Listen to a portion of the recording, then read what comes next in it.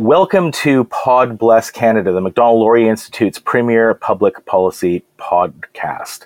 My name is Marcus Kolga. I'm a senior fellow at MLI. Today, I'm joined by Michael Weiss. Over the next 30 minutes, we're going to look at Russian propaganda, disinformation, and influence operations, how it's evolved over the past decade, what it looks like, why they do it, and the risks of countering it.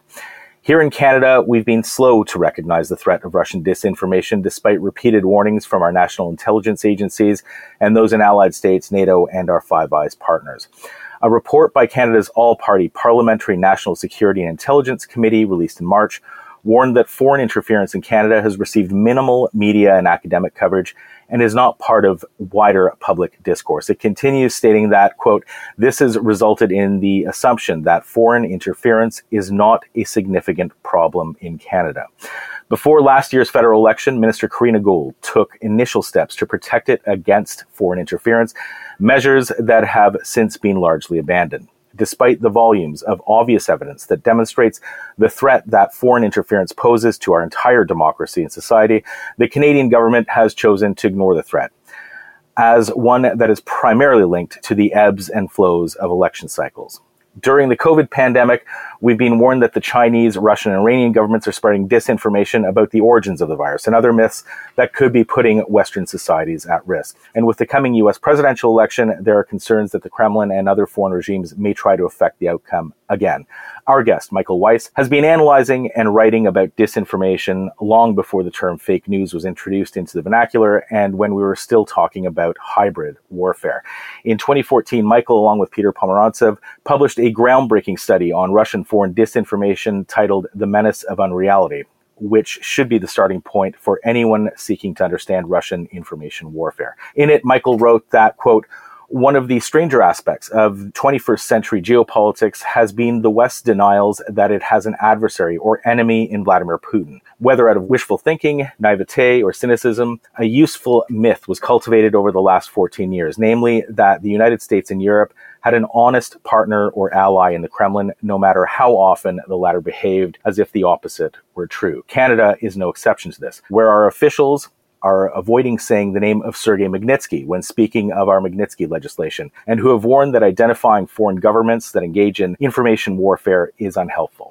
Michael is currently the Director of Special Investigations for the Free Russia Foundation and is a senior editor at the Daily Beast. Michael, thanks for joining us. Thanks for having me, Marcus. Right off the top, I'd like to get your quick take on some of the revelations published in John Bolton's new book. Among them, that Vladimir Putin compared Venezuelan opposition leader Juan Guaido to 2016 Democratic presidential nominee Hillary Clinton in a call with Donald Trump, which apparently persuaded Trump that he was backing the wrong guy in Venezuela. Any surprises for you in what you've seen in this?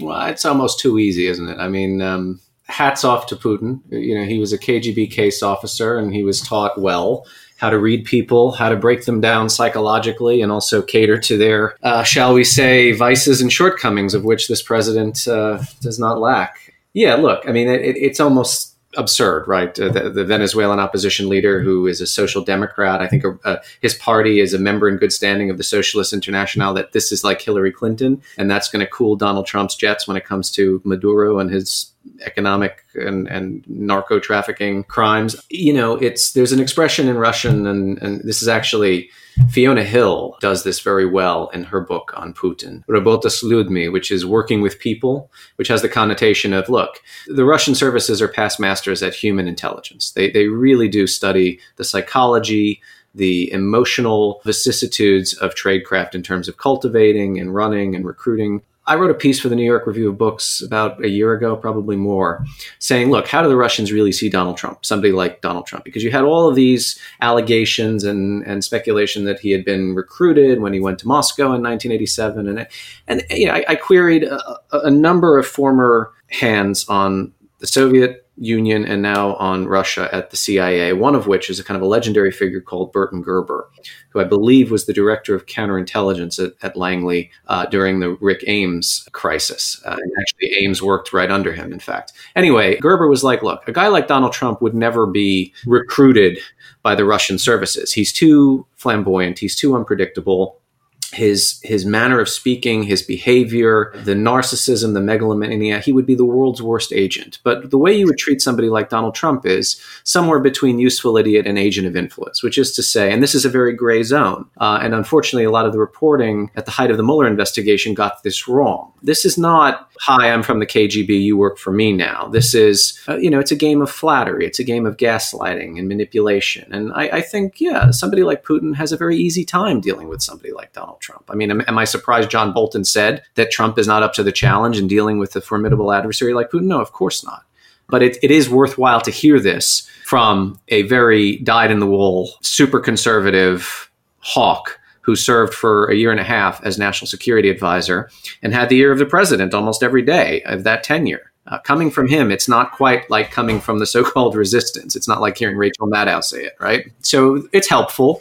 But then again, as others have pointed out, day late and a dollar short, John. I mean, where were you during the impeachment investigation? Or why didn't you come out sooner and say this? You've got 5 months till the U.S. election. That election is not going to hinge on anything to do with Russia. Will probably hinge more on, well, certainly the COVID pandemic, the state of the economy, and as Steve Bannon put it in a very interesting interview with the Asia Times last week, on China.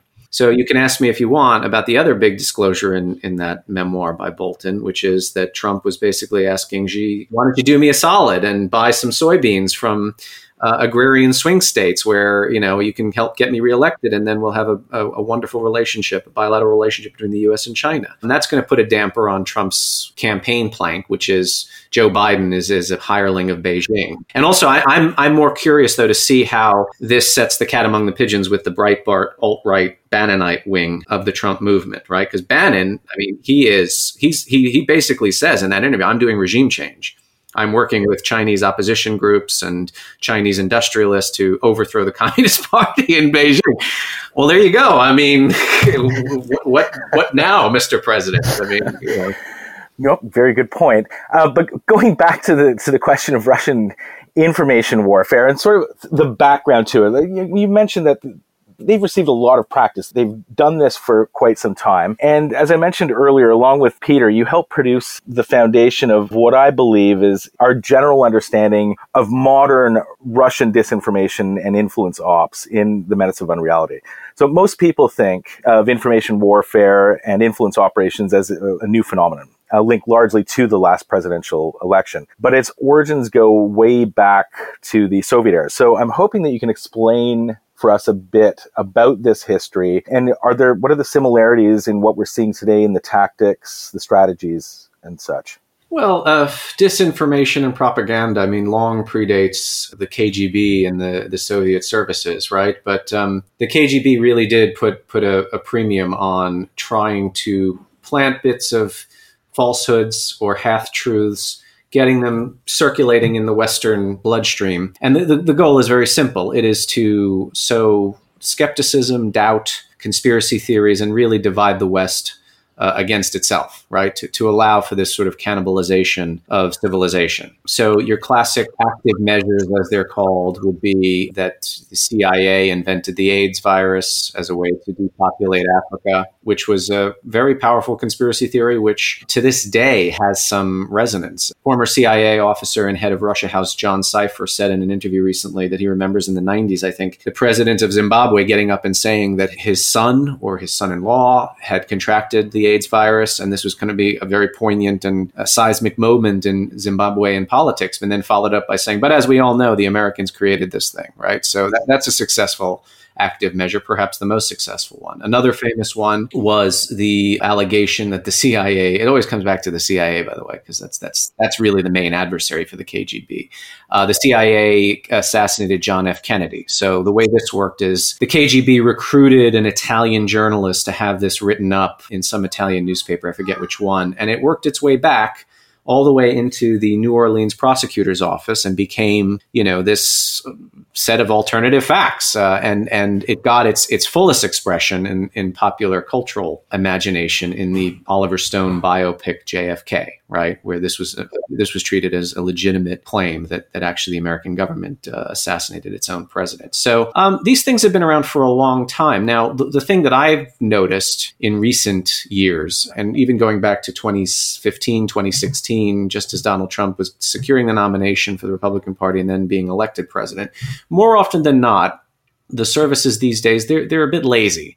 What they're good at doing is not inventing whole cloth, these sort of elaborate conspiratorial tapestries, but rather finding idiots and lunatics and ideologues and cranks in the West who are saying these things, and then just sticking a megaphone in front of their mouth, or amplifying our own homegrown nuttiness and feeding it back to us. So, I think I mentioned in the presentation we did last week for your institute, the only Kremlin or sort of SVR concocted conspiracy theory that I can find that really affected the 2016 election would have been the invention of the Seth Rich was the real source of the DNC leaks to WikiLeaks, right? This was reported by David Isikoff at Yahoo, who's a very good national security reporter. But that's really like the first and only time that I've seen this came directly from the Kremlin. Usually everything else, whether it's Pizzagate, Hillary Clinton and John Podesta indulging in satanic repasts, all of these other things came from the alt-right. They came from Reddit threads and subthreads. Now, that's not to say that the rather danker precincts of the internet aren't also infiltrated and penetrated by Russian intelligence organs and operatives. There's a very good report that came out by Graphica called Operation Secondary Infection, which shows, and they don't know which service did this. Was it the SVR, the FSB, the GRU? But showed that actually Russian bots and fake accounts, including burner accounts, which is a newfangled thing by me, where you create like an avatar or like a Twitter personality and you put up one post and then you delete it. These things are way more rife than we had assumed. But the report also indicated that actually they're not all that efficacious, right? They didn't have much of a lasting impact. The point of these things is get it to go viral, get it to be picked up and taken as serious and legitimate by mainstream actors. Now, unfortunately, you have the case where, and this was in the Mueller report, a lot of these Russian-run troll bots, whatever you want to call them, were often retweeted and amplified by none other than the President of the United States when he was then candidate for president, and his family members, such as Donald Trump Jr. Obviously, Roger Stone had a relationship or a communication stream with Guccifer 2.0, who we now know is just a cutout for the GRU. And I noticed this with COVID too, as I said last week. It's about finding things in our own backyard, meaning the West's own backyard, that, the weeds and as I say, homegrown pathogens, and just, again, cycling it back through. Like dirty air in an airplane, cycling it back through. So we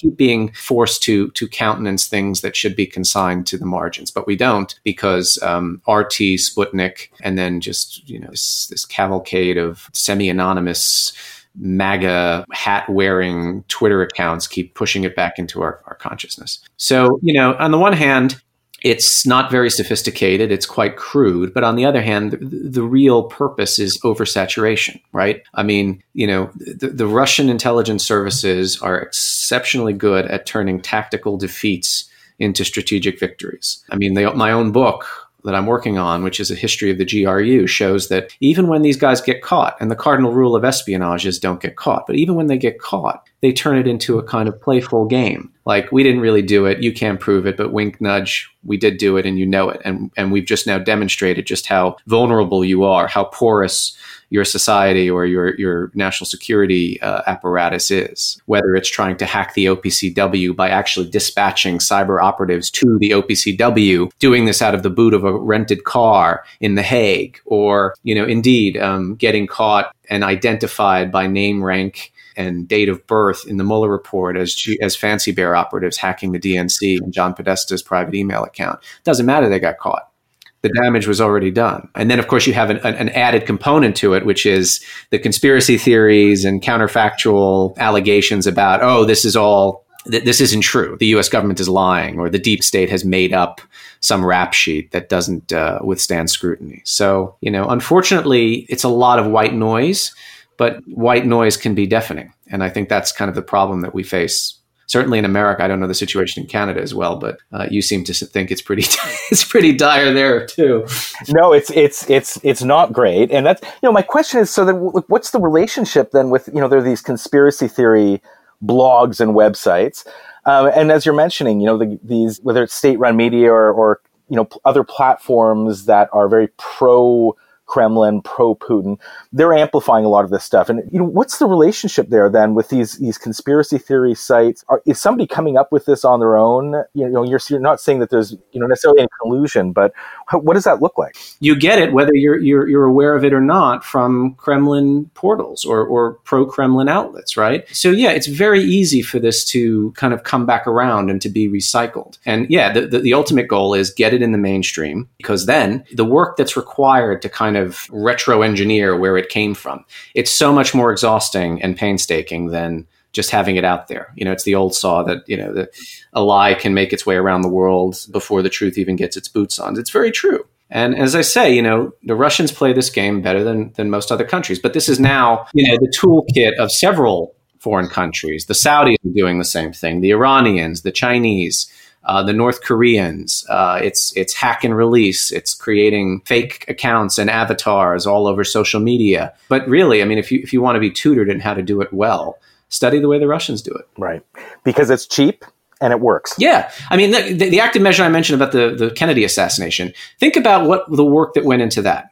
First, you got to find a reporter, either recruit him as an active agent or just have him be ideologically on side. Maybe he's a fellow traveler back in the day of Soviet communism, or he doesn't like the cut of his own government's jib, whatever. And then you got to plant the story. That takes time. It takes weeks. It takes months. And then you got to hope that a story in an Italian newspaper gets translated into English and works its way back into the United States, where it can do the most amount of damage. These days, any unemployable crank sitting in his mother's basement can write a piece for RT, click send, and then tweet it out, and then hope that 1,001 conspiracy theory websites, whether it's Zero Hedge, which has just been demonetized by Google, or in Canada, you have this global research outfit, which I don't know if they're like LaRouchites or what the hell their story is, but I see them all over the place. And they always they act as this kind of, it's like an infinite regression. It starts at global research, then it gets picked up by RT and Sputnik, and then,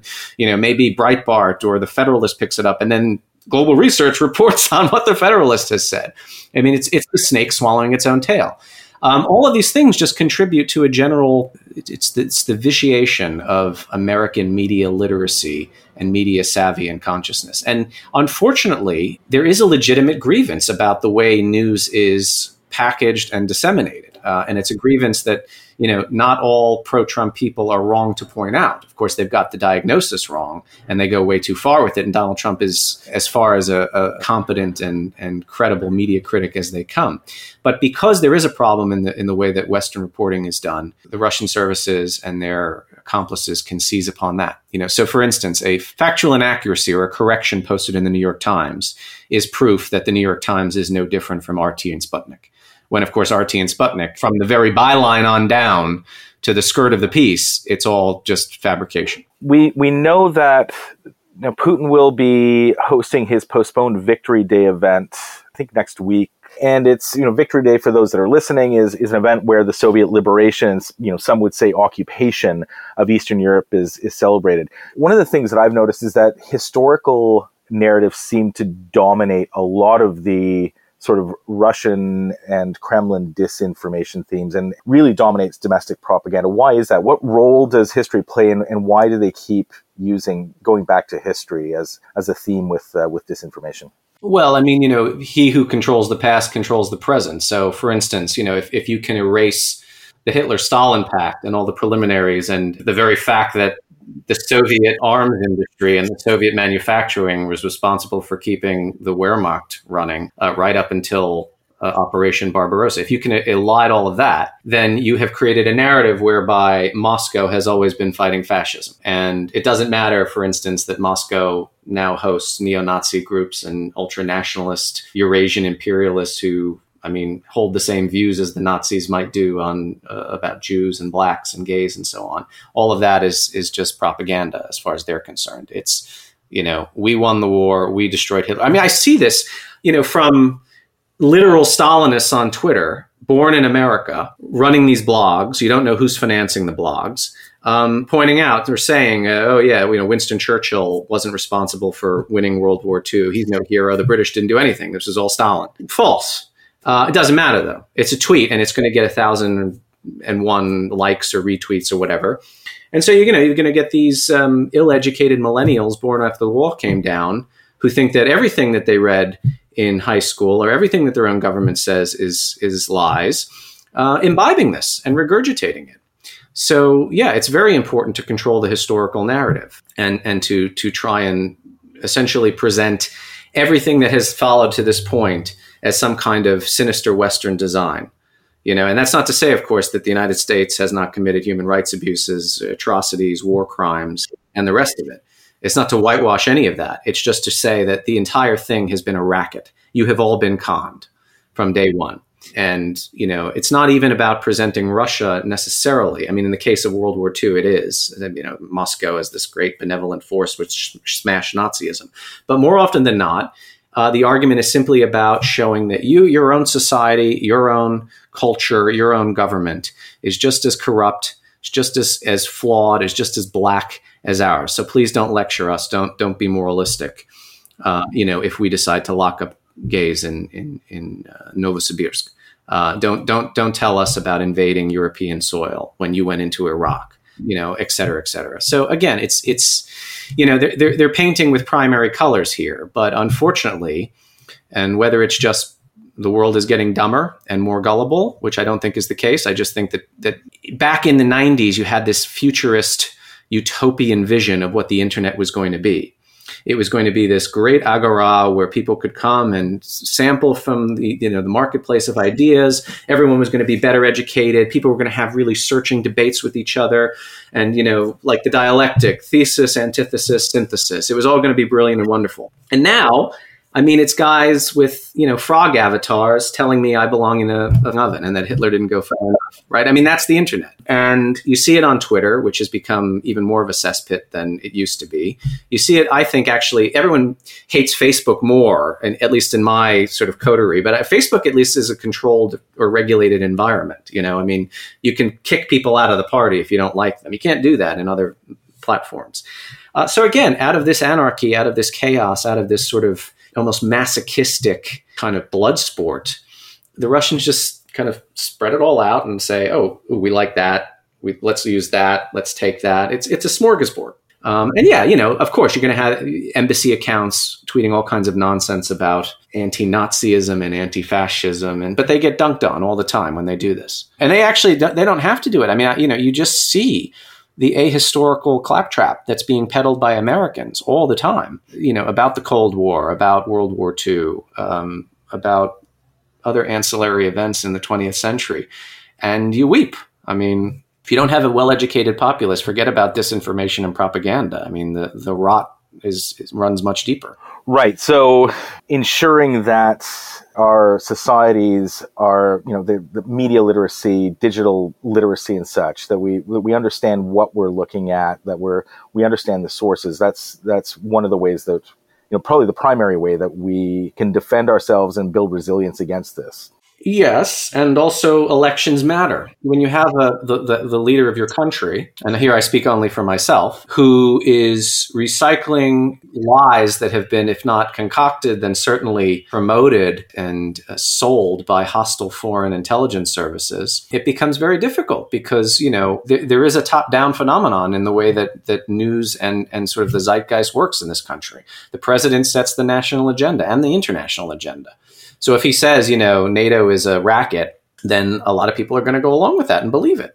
And it's going to get litigated, but then it's going to be, well, one side says this, the other side says that. If he believes, for instance, that, all of Ukraine is hopelessly corrupt and therefore not in the U.S. interests to help in terms of national security or military deterrence, because he's been told that by Putin and Orban, well, then that's going to be litigated and debated. And you're going to have columns saying the president is right and columns saying, no, he's wrong. So again, you complicate things over much when your own commander-in-chief, your own president is an ignoramus and a buffoon and a dangerous one. And that's the first priority here for me. Everything else is commentary, as they say. If Trump is reelected, and this goes on for another 4 years, I don't know what's going to be left in terms of a kind of epistemological infrastructure in this country. I think that the level of demoralization is going to be such that people are just going to give up. What's the point? I feel that way on a daily basis. I don't weigh into all of these debates anymore because it's completely thankless and it's exhausting and emotionally depleting. So Yuri Bezmenov was right, essentially. He is right. Yeah. No, those lectures that he gave, you can Google them or look them up on YouTube.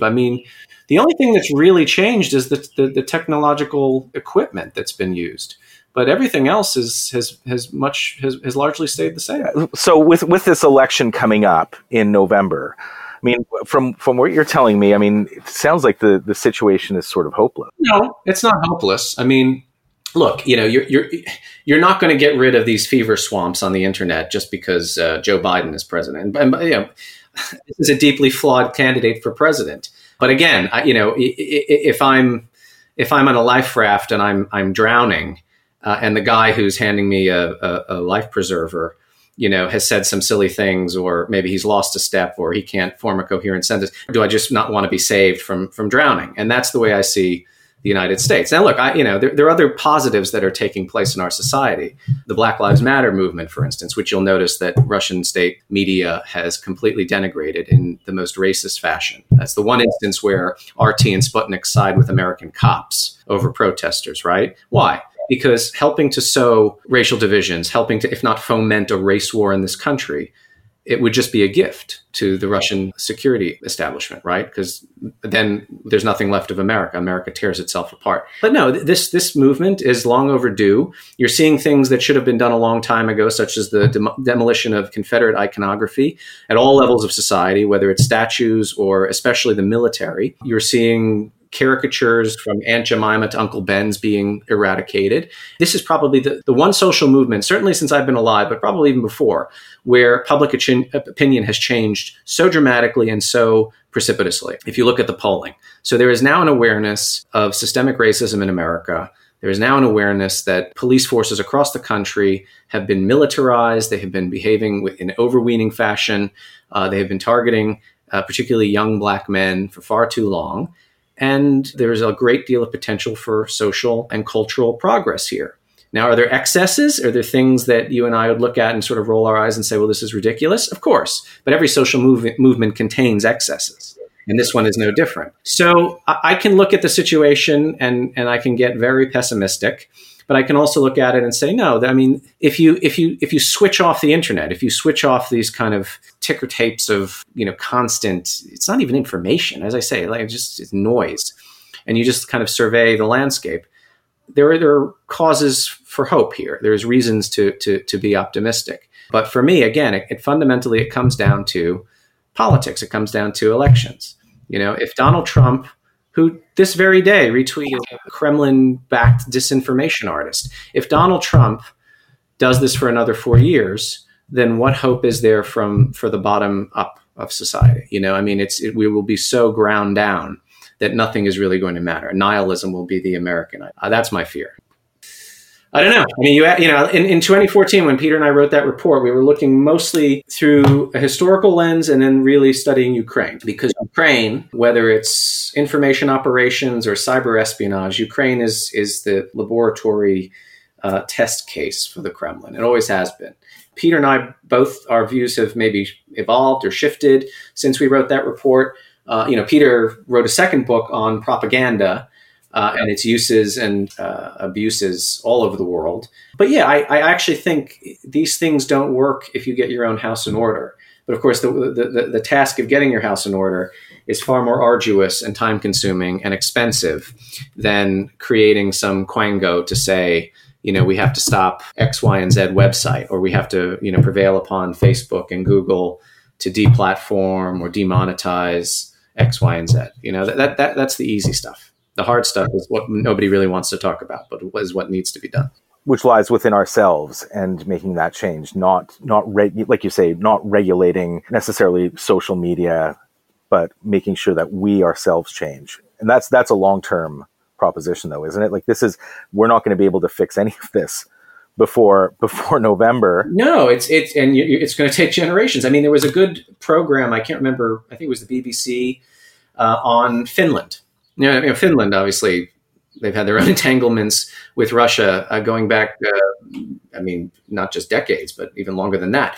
But they realized, okay, what do we have to do here to create an historically literate, well-educated, and skeptically minded electorate? Well, we got to go into kindergartens and to elementary schools, and I guess, high schools as well, and teach kids how to read.